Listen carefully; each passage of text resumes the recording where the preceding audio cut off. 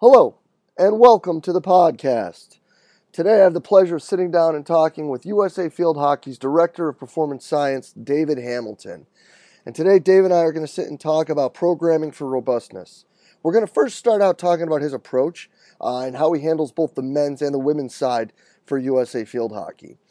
We then start touching upon what he's looking at, when he's prescribing training, things he's looking for, goals that he has for the athletes that he works with, and where these ideas come from. Looking at both how they play the game physically, as in positionally, biomechanically, and then actually like the biomotor outputs that they have with the GPS.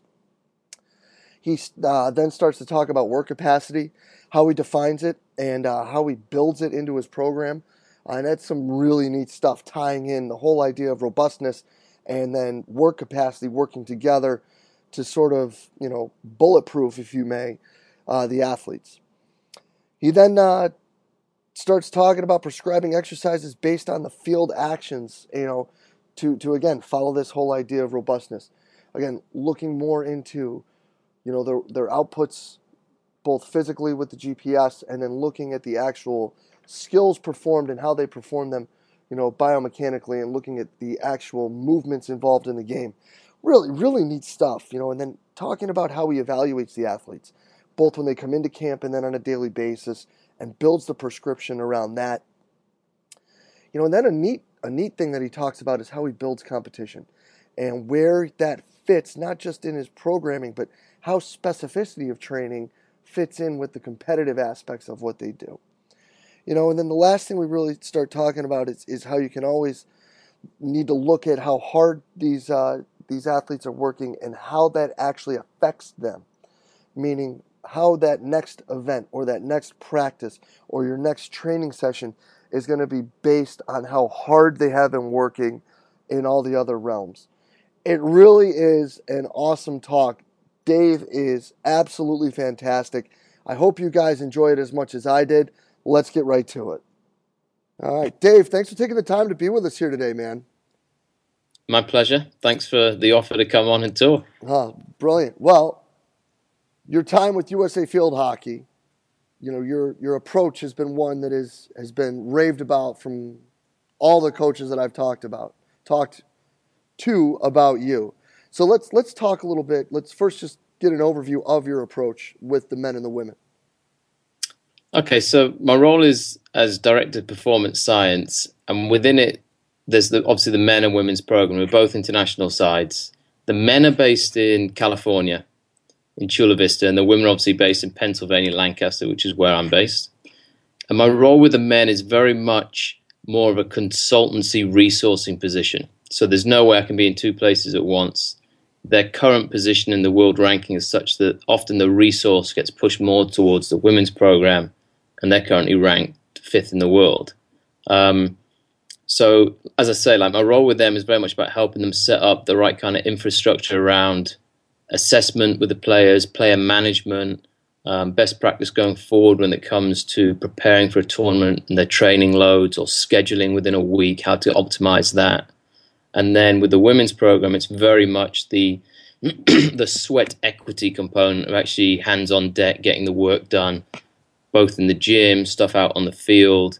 And then there's a big performance angle of overseeing the medical program and all the other kind of service providers that come within the program. So nutrition, interns, a couple of PhDs I have on the go, the athletic trainer, yoga, all these things kind of get managed by my role. And then there's the performance element of constantly helping the coaches address and establish where is there opportunity for gains within our program, and what can be put in place to ensure that we get this kind of systematic progression over this 4-year quadrennial cycle that we have. So the men and the women's program are very different, that one is very much hands-off and one is very much hands-on.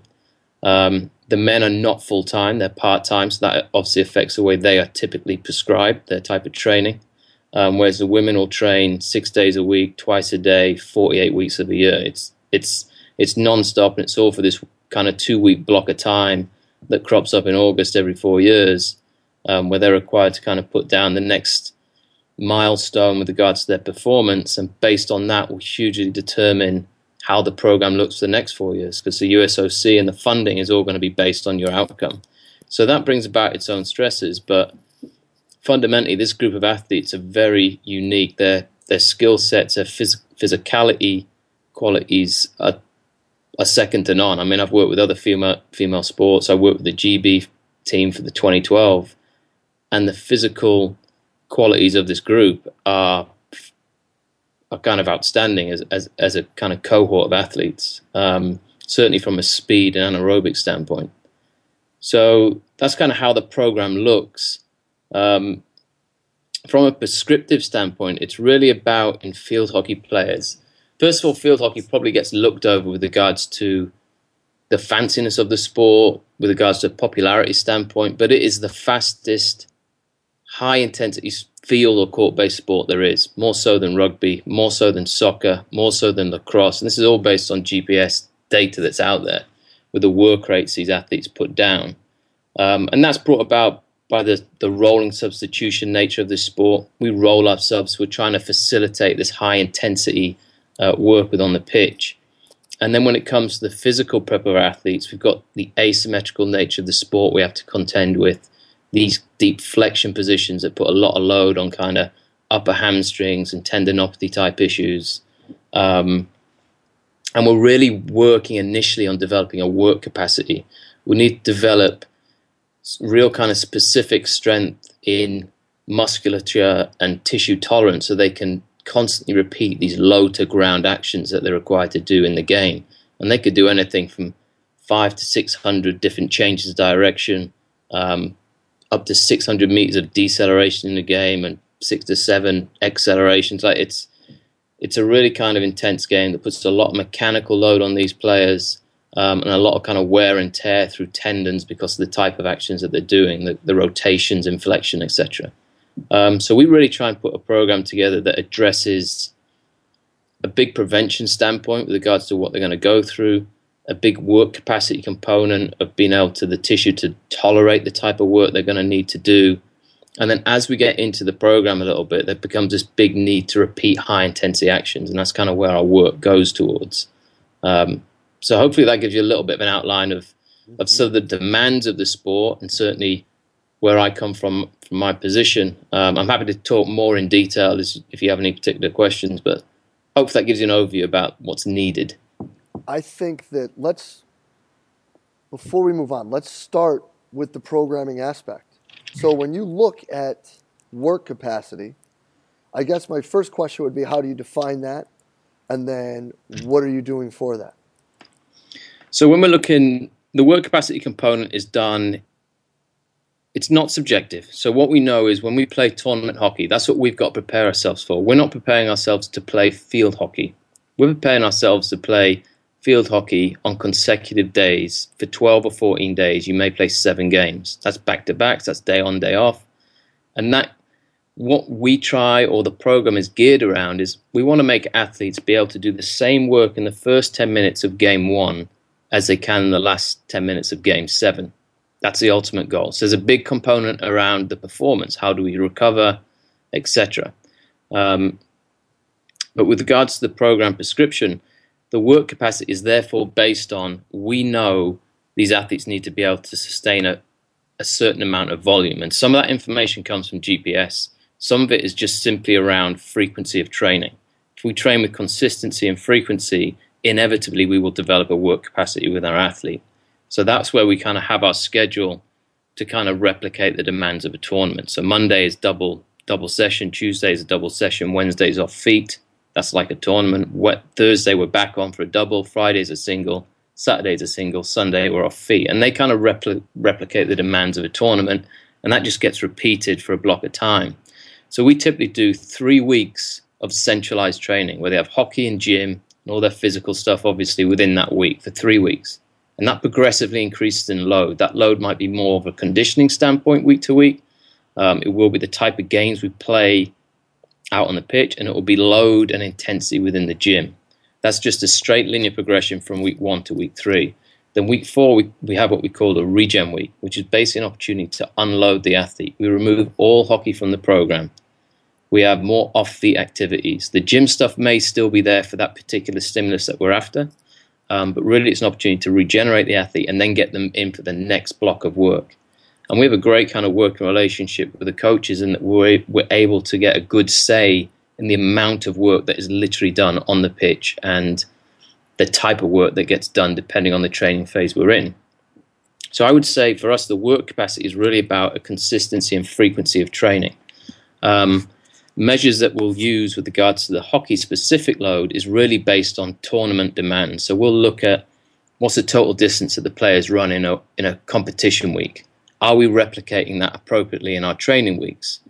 Are we replicating enough the high intensity work that goes on in a competition week versus what goes on in a training week? Because we need to get these athletes specifically to be able to cope with those demands.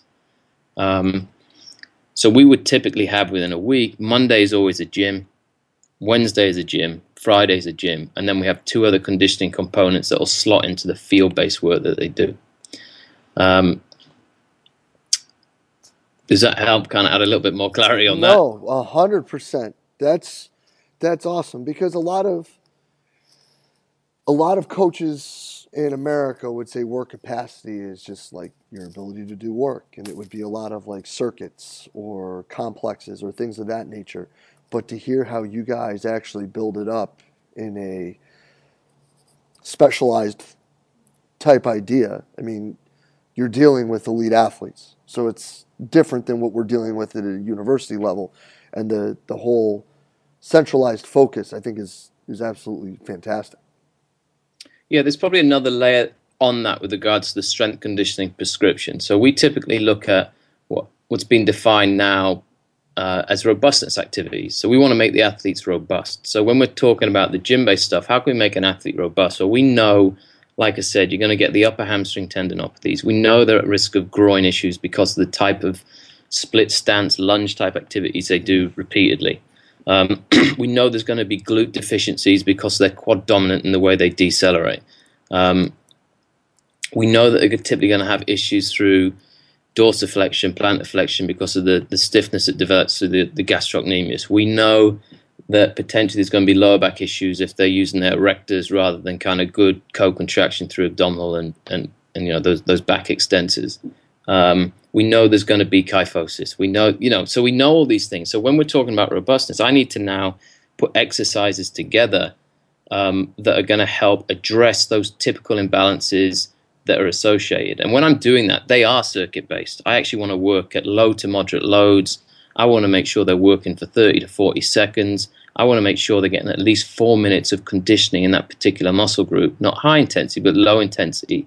And I want to make sure that they're as specific as possible to the movements they do. So if I target, typically when they start off in the program, I will have 1 day a week which is focused on these robustness activities purely this. So it might be, I basically focus on, I'm going to want a co-contraction around the knee, quad and hamstring. I want to work at 120 to 140 degrees and really try and limit the issue in hamstring activation that would occur when ACLs typically go in non-contact situations. I'm going to want to make sure that I'm working that upper hamstring. I want them flexed at the hip and being able to hold isometric or quasi-isometric type activities or perturbation activities within that hamstring that are going to replicate some of the loads they might associate playing the game. So I typically have a lot of single leg stability work, a lot of co-contraction work, that maybe hop and sticks, different activities like that. I get them in what I call stay low ability, which is a Vern Gambetta term, which is basically that deep flexion position, getting to hold those type of positions. So they've got a block of time with that. And then I need to work on hip mobility. They've got to have range through the hip in all kind of planes. So I'll use hurdles, mini hurdles, to make sure that I'm facilitating an environment where I'm working them through range, and then I'm developing strength through that range. Now that becomes one session in the week. Once these athletes mature and get used to the work capacity of the week, I've got a lot more bigger fish to fry with regards to the physical development of this group. And so I break that robustness session down. And so on a Monday gym, I might just now be targeting hamstring, glute, co-contraction. And then on Wednesday, they're off feet, and I might be just working on some hurdle mobility work and some Bosch drills, which are really good for typical kind of sprint type positions and getting that co-contraction around glute, hip flexor, etc. And then on a Friday, I'll go into another activity and I might be working on adductors and calf strength mobility. And so what I've done is I start every session with this supplementary block of work, and then it kicks into the stuff that I know is more of a performance gainer, with regards to their needs as an athlete. That's fantastic. Now, you mentioned monitoring prior and that you do a bunch of just stuff with the GPS. How does that fit in, and does that have any role in these decisions that you make, or is it all strictly orthopedic-based? Yeah, so the stuff with regards to the robustness, what we always do is always screen our athletes at the beginning of the year. I'll get a functional movement screen done with the ATC and the PT and myself. That's always done at the beginning of the year, no matter who the athlete is, whether they're new in or whether they've been in the year. We just want to get a standard of kind of where the group, how they're progressing once annually. Then we'll also do what I call the lower limb diagnostics. Now, that's where I get them in the gym. We do hop and sticks, measure the distance, use GymAware to do some kind of work out some discrepancies in single leg, maybe on a leg press power type activity, see where the differential is. I'll do some single leg count movement jumps, squat jumps, and just again, I'm able to identify how well do they produce force in either leg, how well do they absorb force in that leg, how well do they move laterally, how well do they move in front, the frontal plane. That's all that diagnostic stuff. And so if there's obvious discrepancies, and typically we go to the normal 10% issue, then that massively gets addressed within the program. But because the sport is asymmetrical in nature, they all tend to have the same issues, which makes it really nice when you're trying to prescribe stuff. The GPS is a standalone. So now we're talking about pitch-based activities. And that stuff is used in a number of different ways. I would say there's three parts of the GPS. You have training, understanding training. You have preparing for a competition. So you want to be able to, that's when you really manage your athletes. And then you're going to have the in-competition data. And now this is where I'm trying to make performance decisions. So for us, unlike, I know some people are limited, we have GPS, we use it on the pitch. We're getting information on everything that we need to get information on. We know the difference between players. Our game is rolling substitutions. So Jay, if you're playing and I know that you get tired over, eventually I've got 140 data sets for you of playing on the pitch. And sometimes you've played 9 minutes and some times you've played 4 minutes. Eventually I'm able to work out what is the ideal amount of time for you where I get the optimal work rate. Mm-hmm. And what we're able to then do is once we have that information, we're able to now be very accurate with the way we're going to do our substitution strategy. I'm going to ensure that when you're on the pitch, we're getting the best work capacity for our team and we're optimizing our potential. So that's the kind of purpose of the GPS in a competition standpoint. In a training standpoint, it's really just a case of collect the data and see how things transpire. You want to start understanding. I would always work backwards. So I know that the tournament is the end goal. This 7-day window of whatever work they accumulate, I need to be able to replicate that and more in order to prepare these athletes. That's simple kind of training adaptation philosophy with where I need to get to, the overload component. What am I trying to do? How can I overload that? And I work it back. So what we'll do is the third week of Centralized really needs to replicate a tournament and more. And so we'll use the loads that we typically see in a competition, and we'll try and somehow manipulate the training week so that we're ticking off those boxes. We're ticking off the physical component we need to tick off. Now, the week prior to that, we're not going to want to go as hard. No one can do 3 weeks of a tournament scenario. So like normal, linear, undulating, whatever you want to use, there needs to be a control in the way that volume is being done. And so, as I say, there's daily conversations with the coaches. And I know a lot of people talk about having conversations with the coaches and trying to influence. I'm very fortunate, and the head coach here is very receptive because I've worked with him for 7-8 years now to the information that is offered. So when I'm saying Tuesday morning, can't do any small-sided games, can't go bigger than 3/4 pits, we don't want them going flat out, it doesn't happen. Then he comes in and we're talking about the afternoon session. Yeah, we can do this. Let's go full pitch. We've got the numbers. These are the work to rest ratios we should look at because we want to get an aerobic hit. Let's overload the players. Let's reduce the numbers. We can mess around with it to ensure we get the right training each week. That's awesome. So now you've got both of those components put together. We've got the orthopedic standards that are set through the initial foundational screenings and evaluations. And now you've got the biomotor outputs of the game based on the GPS units that you use. now bringing it back to training, an aspect that a lot of people always want to talk about and sometimes maybe worried about to a bit of the extreme, is making things competitive. Now, when you're dealing with athletes that, like you said, are really top-notch when it comes to just general athletic ability, how is this something that you ensure is there on a day-to-day basis, and how do you create it? And if you also have a role in that with the men, how do you do that maybe differently, or is it always the same when you would handle it with the men's team versus the women's team? I think your last point is a great point that needs a discussion point. You know, the women versus man type scenario, and how do you develop that competition? I think that's a great discussion point. But typically, what my kind of thoughts are is I like to use the idea of people creating a situation where they can self-discover. So if you're trying to do speed-based activities, I'm not a big believer in over-teaching the chopping movement or how do they cut left to right. Like, what I want to do is I want to put a challenge in front of you. I want to use you versus someone else. And what you're going to have to do is you're going to have to start looking at people around you, picking up the best methods. How can I be efficient in what I'm about to do? And how can I be the first to get over the line or complete this task? And I find that creating those environments where whenever there's speed, it's never you running by yourself. And this is nothing that, other people do this. You ensure that it's 4 or 5 people going at the task. That's the competitive edge, because when you're at this level, nobody wants to be the last over the line. You got this natural drive. And I think the only way to develop a kind of speed is to really tap into that neural system, really kind of push yourself to do more. And if doing more means that you fall over or you look, at least you've tried to stress that system. And through having competition with others, I believe you're able to do that more than me just cognitively hoping that I'm going to run fast. I need the external stimulus of the situation. So I'll typically do drills where I'm trying to complicate skills in a way that they just have to learn to deal with a different stimulus. So it may be things like at the minute we're doing speed and we're really working on tackle back, which is running back with a stick low because I want to try and get the ball, but I need to run at speed. So I'm talking about now running with my left hand across my body, and I'm trying to get my legs to be as fast as they can. Well, that's difficult. That's a skill. So it's no good me doing speed work without a stick in the hand, because that just will never transfer, because believe it or not, that stick's going to get in the way all the time.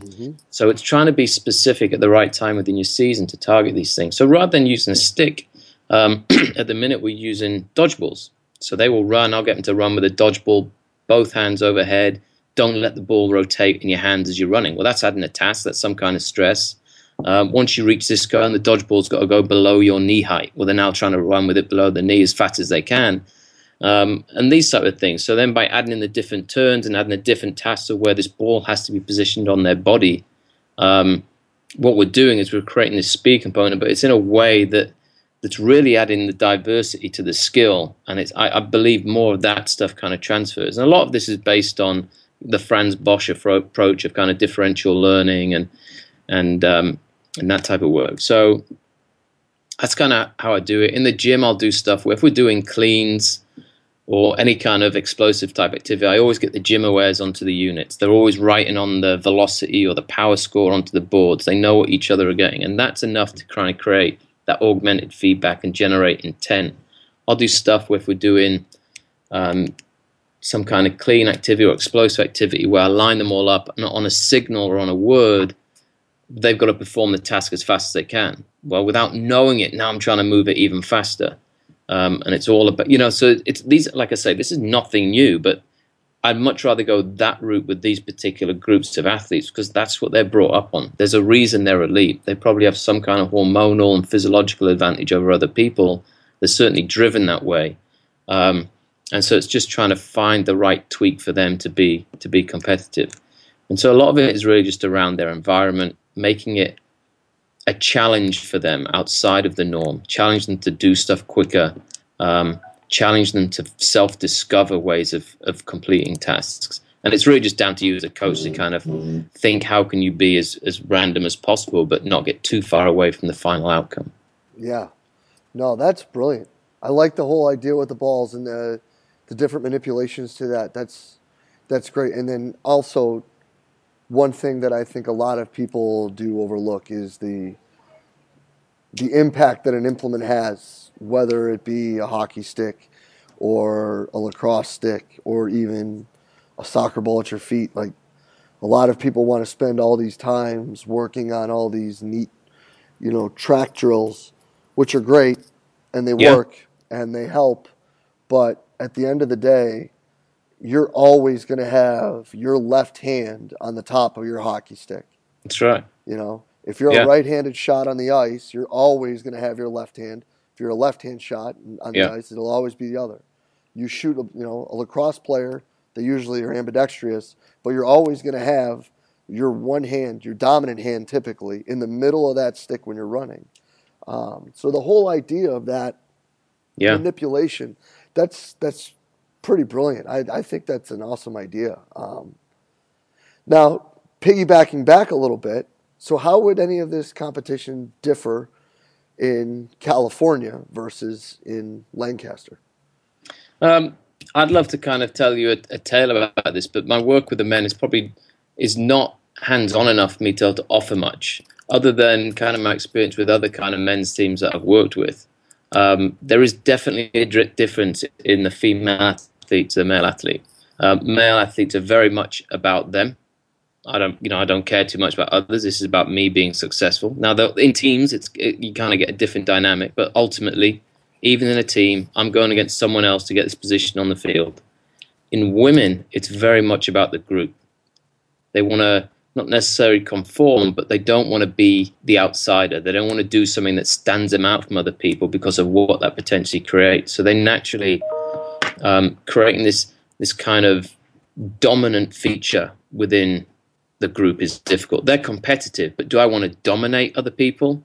No. I'm happy to win, but I don't want to win by a lot because then so you're trying to create an environment where that probably doesn't happen so much, but at the same time, you do need to develop that because when you're one-on-one, let's say we're playing small-sided games, it's in-house, so we're playing against each other. They have to have a dominant ability to want to take a shot in the D, even if a teammate is in front of them. They need to have that dominant skill because that's, again, when we're talking about transfer to reality, if you don't pull that trigger every session, it's never going to transfer effectively to performance. And so we do a lot of this is where we work more on psychology. We're doing a hormonal study at the minute, looking at like how they perceive themselves within the group, how they perceive their competitive edge, their dominance. We're looking at T and C response. We're giving them a performance task after, and we're really trying to look into this to see if there's any way that we can better manipulate that particular skill set or natural kind of response, So, I mean, it's definitely difficult between men. It's much easier to get a guy and another guy on a line and get them to do something competitive because they just want to win. Their T levels are higher. They naturally have more dominant kind of traits. Whereas women can be competitive, but sometimes lack the dominant feature, I think. Mm-hmm. That's pretty neat, and it's something that I think a lot of people know but aren't quite willing to completely admit. And more so the first one than the second one. Everybody likes to say that, our guys work hard and they're team players and this and that.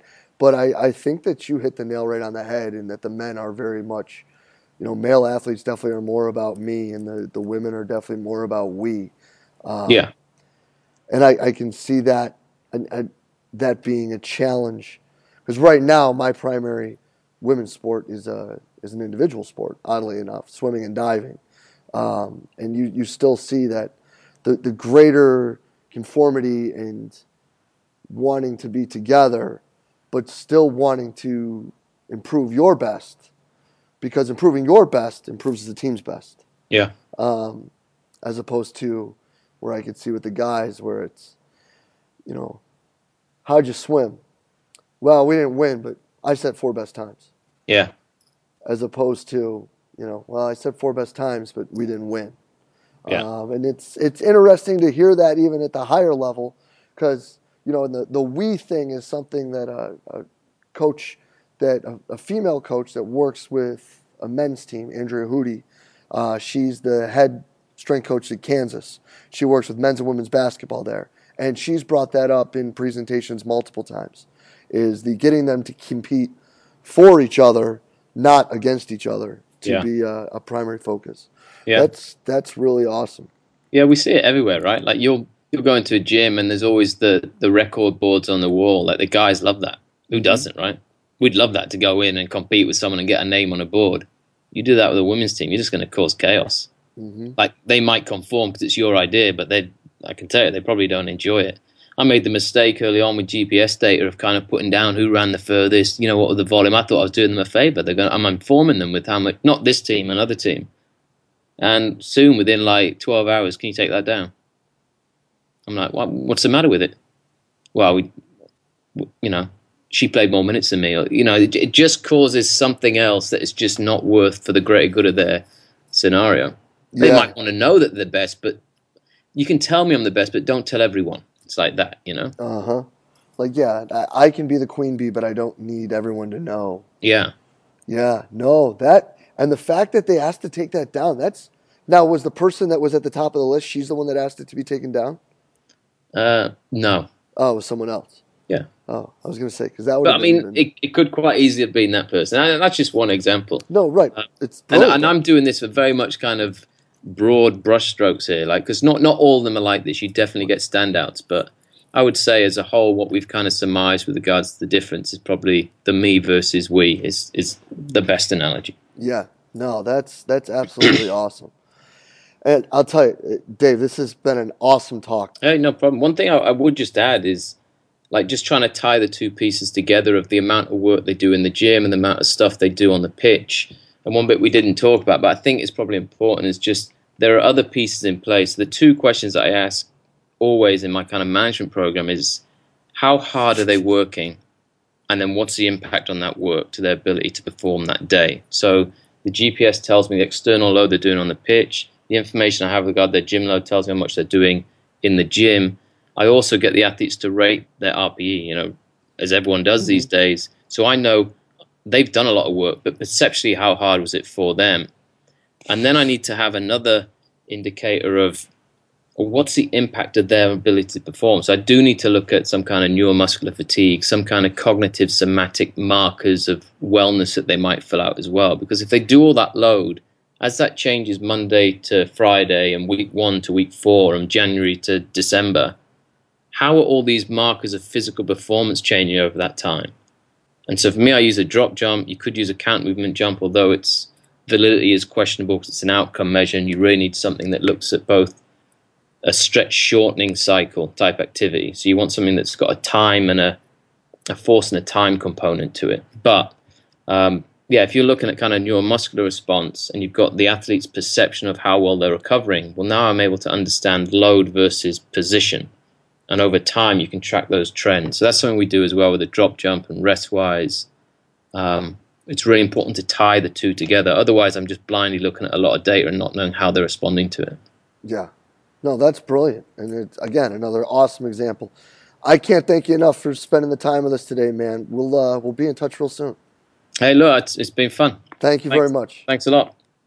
And a huge thank you to today's guest, Director of Performance Science with USA Field Hockey, David Hamilton. I mean, just gems all over the place. Dave's holding nothing back, leaving it all out there. I mean, giving us what he's doing, and the bravery aspect of that, I think, is awesome. And the unselfishness to share basically exactly what he does and how he does it with all of us is really appreciated. And I thought the talk was super. I really do. I really hope you guys took something from it. I know I took a ton. I mean, we're breaking down some things and looking at a couple things differently just based on the 30 minutes we got to spend with Dave the other day. And as always, guys, if you enjoyed it, please share it in social media outlet of your choice. If you have any questions or comments or thoughts, leave them below, whether it be on Facebook, tweet them at us, leave it below on YouTube or on the actual page with the podcast. Dave is someone that you're going to be hearing more from here at Central Virginia Sport Performance in the near future. So if you have questions or anything, please fire away and we'll get them back as soon as we can. And as always, thank you so much for spending your time with us today, and thank you for being a part of everything that we do here at Central Virginia Sport Performance. We'll be back next week with another awesome guest. We will see you then.